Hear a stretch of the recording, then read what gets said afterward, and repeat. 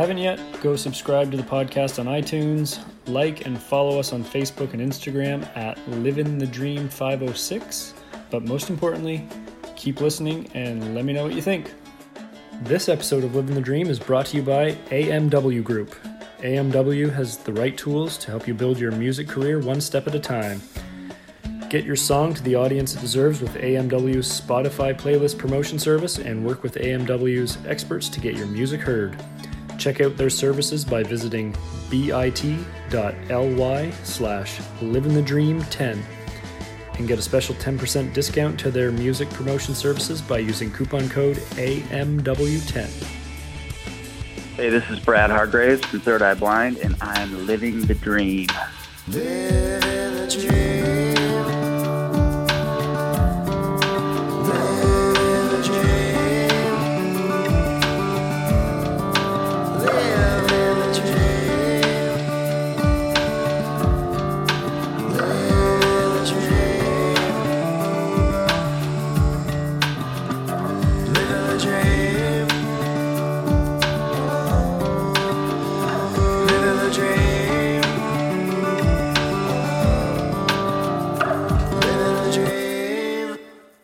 Perfect. Working on new music. Got a lot of stuff going on right now. All right, cool. Well, why don't you tell us about the new music that you're working on? Well, so we put out Screamer in October and I've been playing music off it since the summer tour, and then even more of it on the fall tour. We played even more of it. We went to Europe for 2.5 weeks, and then we did 3.5 weeks around the States. And the record's been really well received, so we decided to do another month run next March, which is what that Boston date is. But so the record's really pretty happy with how people reacted to it. It was a bit of a departure for us sonically, and people at first were a little confused by it, and it's been really sort of gratifying to watch people kind of come around to the sound of it, and then kind of embrace it after realizing that, okay, this is songwriting I've been listening to for 20 years. This is the band's values and songwriting are still firmly intact here, but it's a slightly different wrapping. Right. So what was the wrapping inspiration paper for that your is album? for Yeah. a Christmas reference? Nice. What was the inspiration for it? Yeah, the new sound and everything. We started working with we have a new guy in our band, Colin, plays keyboards and co-wrote a lot of the stuff with Steven, and is a really good producer in his own right. So they would get together and make these demos that really kind of put the songs 85%, brought them along like 85% of to completion. So like the songs were largely written and also sort of had a sonic there was a sonic how would I say it? Sorry, my daughter's, hi honey, what are you doing with that diaper? I got 2 kids. Anyway, Nice. there was production choices made in the demos that were final. So that really got us a lot of, that made it very easy to go, kind of present them to the band, work them up a little bit, or just, in some cases just do overdubs over them. And we had finished songs. So that has been really, that's gone so well that we've actually have about 7 or 8 new songs already that we're working on for recording in the new year. So do you have plans for those songs yet, like an EP or anything?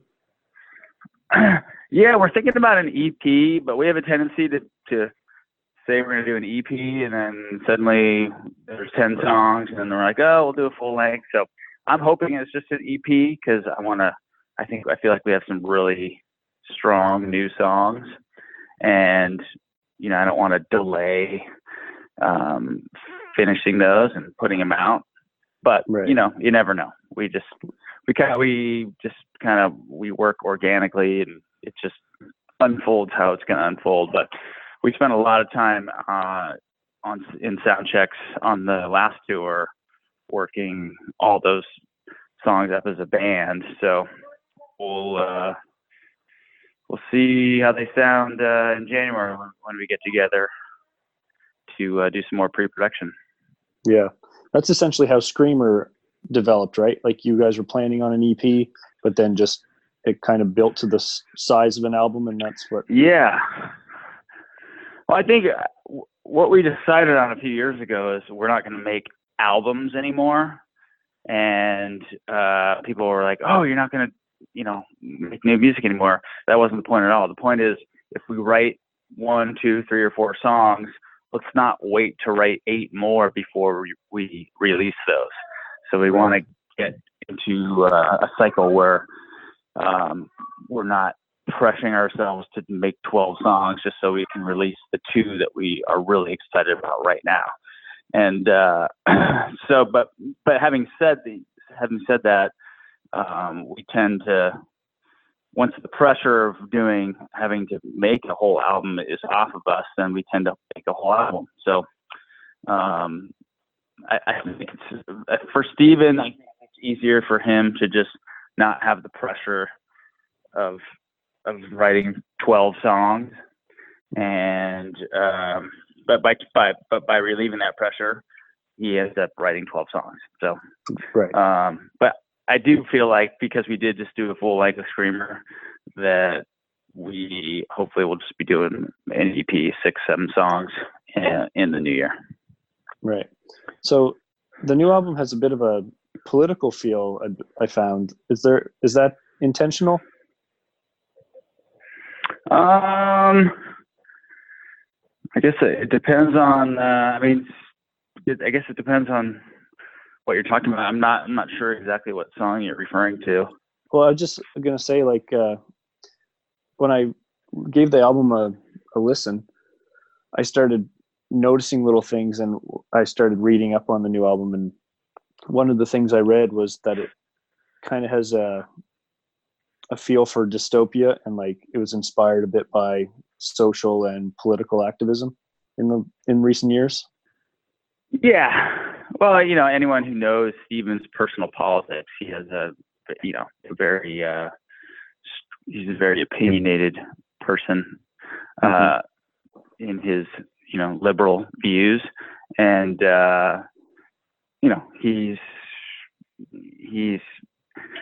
he's found that, I think he was inspired to make this record to try to inspire people to sort of refine the fight, because when you're not happy with the president or the direction of the country, then it can become fatalistic. You just get there's a feeling of powerlessness, and I think he sees that, and he sort of wants people to realize it's like, no, it's not time to sort of just accept what we don't like here. Let's actually get inspired and try to fight for something that we believe in, and we want to get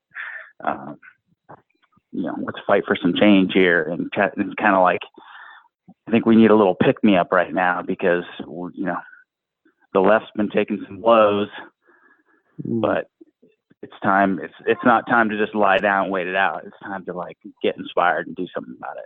So I think Steven definitely, especially with the song Screamer, I think that's really what that's about.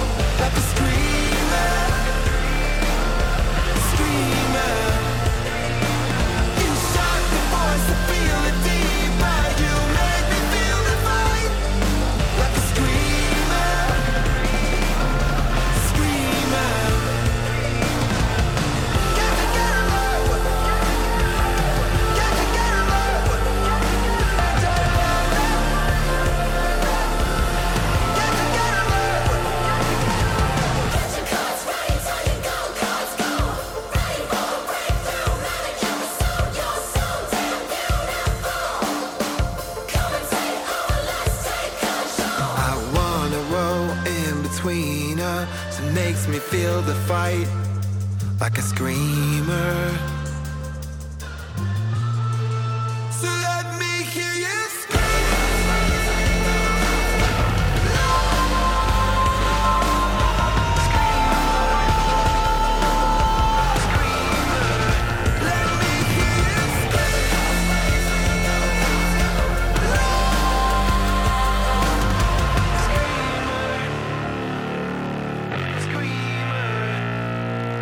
Yeah, and is that why the album title is Screamer? Just the same emphasis on that theme? I guess. I feel like Steven gets inspired by certain songs. It could be the message of them, but it could be the sound of them or the style of them, that he just feels like maybe that encapsulates, the entirety of the record, or that's what he wants the record to inspire in others. So I think, for whatever reason, he just gravitated towards that. Right. So you're the band's fifth drummer. Did you started in '95 with them, right? Am I? Yeah, I think so. That was according to the internet. Oh yeah, I don't know. I think of 5 drummers that would be in there before me. I can think of maybe 3. I was the last one to join sort of before I ended up getting signed. Right. So, Steven was in San Francisco,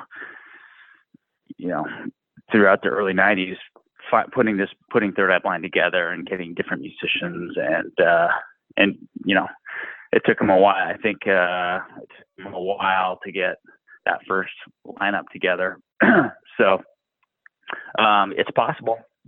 Did you know the band before you joined? No, I was recommended to. Let's not play with the plug. I was recommended to go. They were looking for a drummer. I guess sounds like they were having trouble finding a drummer. Exactly. But a guy I knew, just knew him and recommended I go try out, and I did. And it wasn't immediately like you're in the band, but over the course of like 4-6 months, I became the guy. So it worked out. So nice. I beat out all 5 of those guys. Just kidding. Did you play before Third Eye Blind? Like, were you in any other bands? Yeah, I played in a bunch of. I played in almost every scenario you could think of. I played in jam bands. I played at country clubs.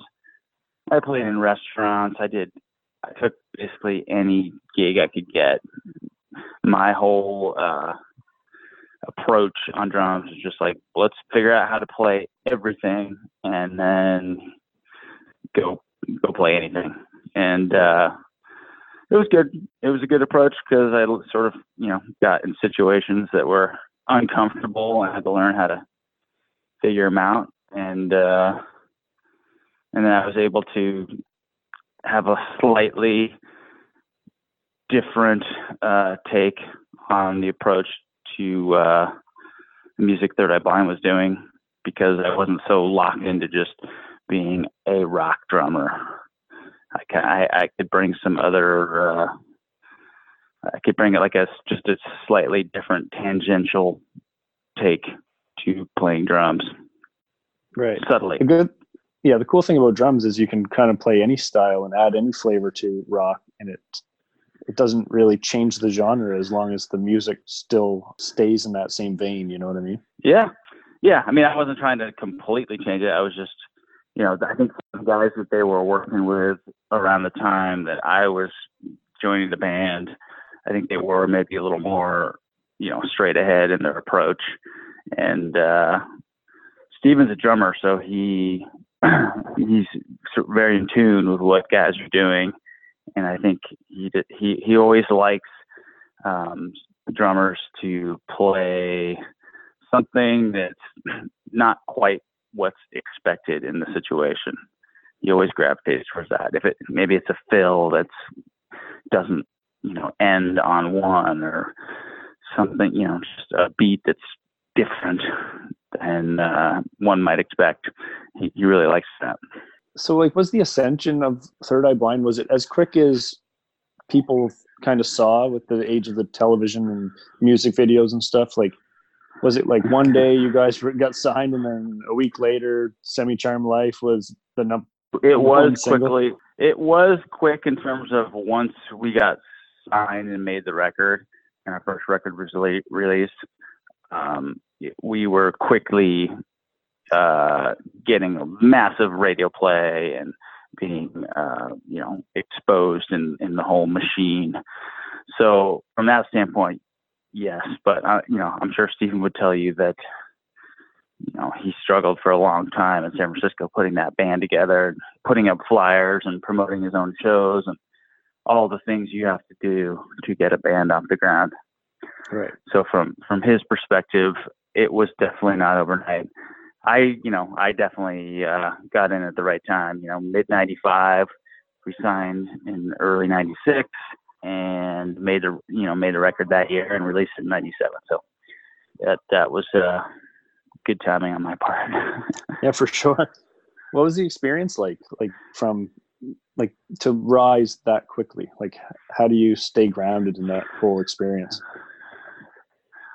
Well, I don't think you stay grounded, and that's strength at that time to not really be grounded, because you're forced into all these situations, playing on live TV shows and in all these places where you just have to have, or you have to summon the confidence to get it done, even if you're not ready to be doing it. And we were very green as a band at that time and as performers, because we just hadn't done that many shows.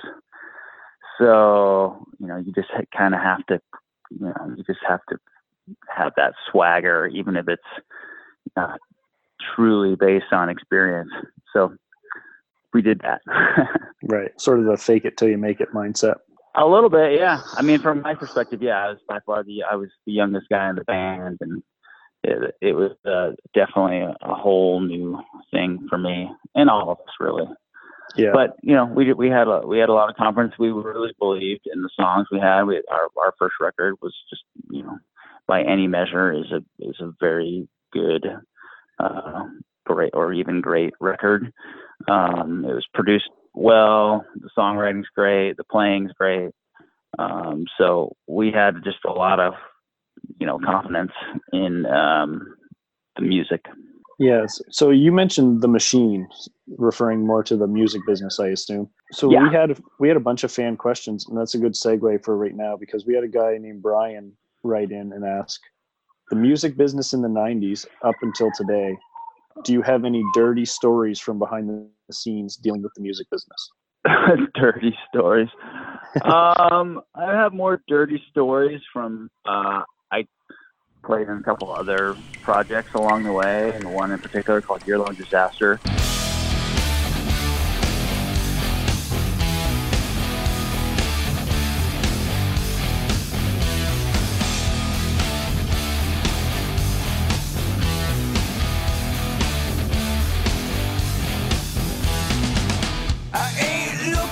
Trouble. I'm just looking for change. Don't push me, man, 'cause I can carry you mean. When you leave the house, be ready, for you know not the hour that I call. So be ready. In my city, you can carry a gun. So show me your teeth and color your neck. A pretty girl, they make the best pets. Heard you searching for favors. Well, don't. We seem to bounce around from just one sort of sleazy, record exec or manager to another, and just that more than anything. When I was that anything showed me sort of like the a lot of the scheming and stuff that can go on, and a lot of how newer bands can get taken advantage of because you are in such a desperate situation and you need so much help. So to me, that was more it was more eye-opening with some of these other projects that I was doing than with Third Eye Blind. Third Eye Blind, the power, we kind of took the power really quickly because once you have hits on the radio, then you're in control. So we're very lucky in that regard. Right. Sarah Jashimiak wanted to know, who's been some of your favorite bands to go on tour with and why?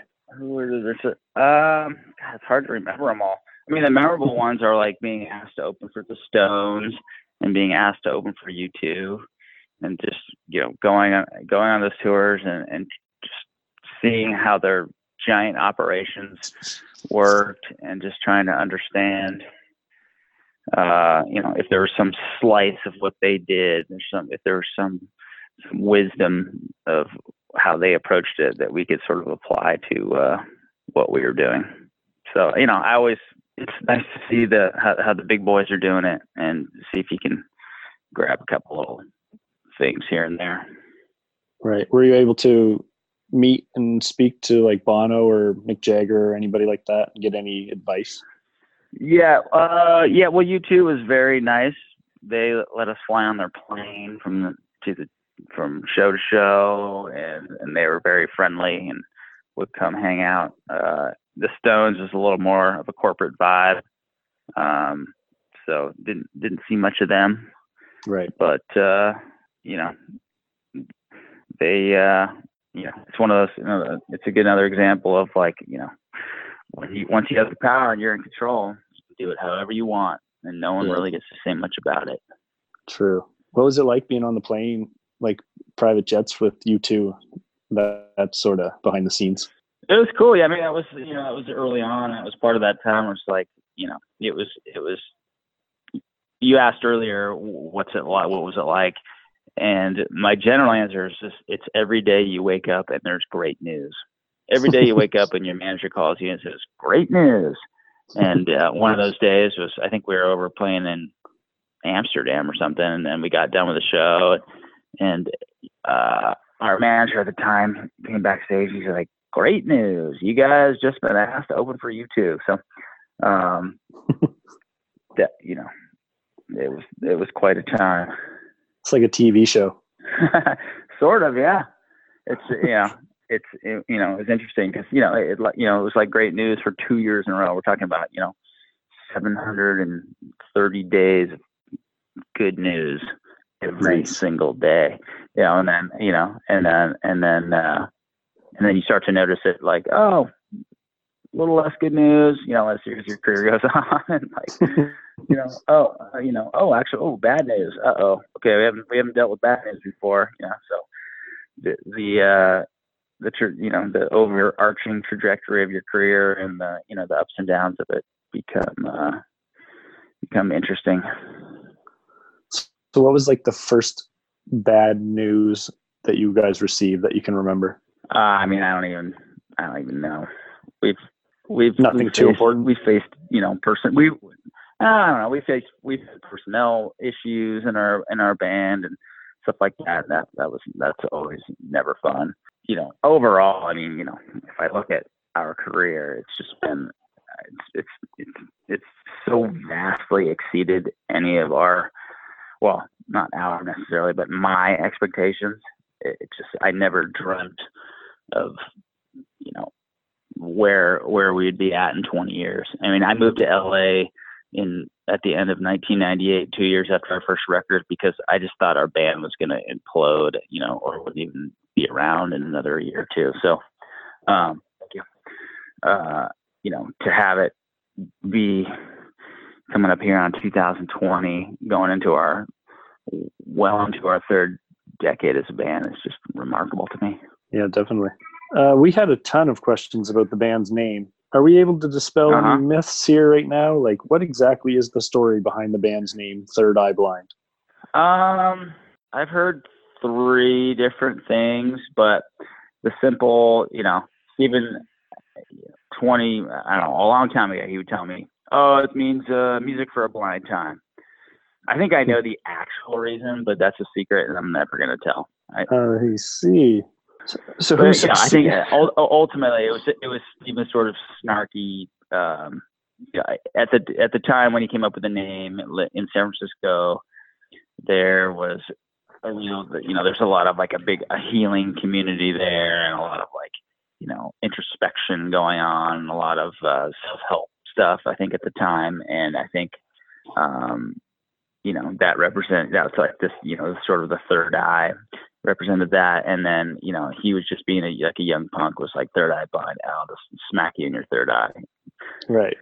You got to understand that Steven was like, he was a rough character back then. He was, he had a chip on his shoulder, and he had taken the vow of poverty to work, just to decide to just be a songwriter. And he could have done, he's a very, very smart person. He could have done virtually anything he wanted to do, but you have to take on that struggle if you want to really develop music and do music as a career. There's just not really any way around it. Yeah. I was wondering too, like with the third eye, there's a lot of inference to like psychedelics and DMT and things like that, and plant medicine, even like ayahuasca and opening the third eye. And I didn't know if that was something that the band is kind of open with or ever discusses. Not really. No. I heard my wife mentions ayahuasca more than the band, but we're not. We're not opposed to it. We're all for people doing whatever they want to do, but we're not really probing those experiences. No, I didn't know if you guys have ever had the experience, and that's maybe what led to the band name, or. No, I don't think so. I think Steven thinks about the drugs that were going around. So those are the ones, not the ayahuascas. I feel like that only came into. I feel like that's only in the last couple of years that people are really starting to get into that. Yeah, true. Yeah, because I suppose like Semi-Charmed Life. Before the last couple of years, I never even heard the word ayahuasca before 2 years ago. No, I'd heard of DMT, but like, I guess the psychedelics and like plant medicine culture. Yeah, I don't even know what that is. I don't know. I'm all for people doing whatever they want, but I'm not. Reality works for me. Right. Yeah, I suppose like with the song "Semi-Charmed Life," it's well known that it's about a time when I think it was Steven and friends went to a Primus concert, and I think they were doing speed or crystal meth, something like that.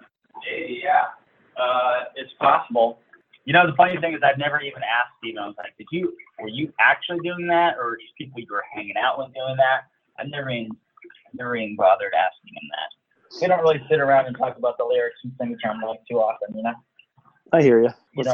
Much more interested in what we're approaching now, and we're really happy just because we have we feel like it's taken a long time, but we've sort of rebuilt our band and kind of got all the pieces in place to be able to really put on the live show that we've sort of been building towards for many, many years. And we feel like we finally have all those pieces in place to just go out there and really kind of present the experience we want to present with our music. Nice. So the new album, Screamer, is out now, and you guys are touring again, a second half of the Screamer tour in 2020, and you'll be coming to Boston in March. Yeah. Right on. Anything else you want to say about the tour or the album? No, we're happy with it. People are liking it. And we're excited. Boston and the Northeast has always been like a really good place for us to play. I think we have had a lot of radio play there, and people are aware of us. So it's really enjoyable to play that part of the country every time we go. Perfect. Well, thanks for doing this, man, and it's been a pleasure talking to you. You got it. Thanks a lot, bro. Have a good day. Yeah, have a good day.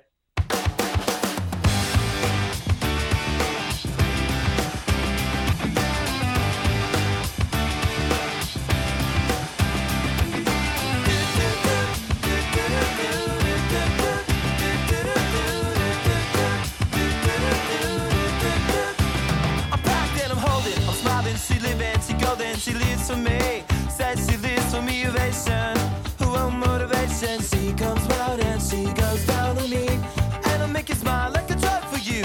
Do ever what you wanna do, coming over you. Keep on smiling what we go through. One stop to the rhythm that divides you, and I speak to you like the chorus to the verse. Drop another line like a coda with the curse. Coming like a freak show takes the stage. We give them the game she plays. She say, I want something else to get me through this semi-time kind of life. Baby, baby, I want something else. I'm not listening when you say goodbye.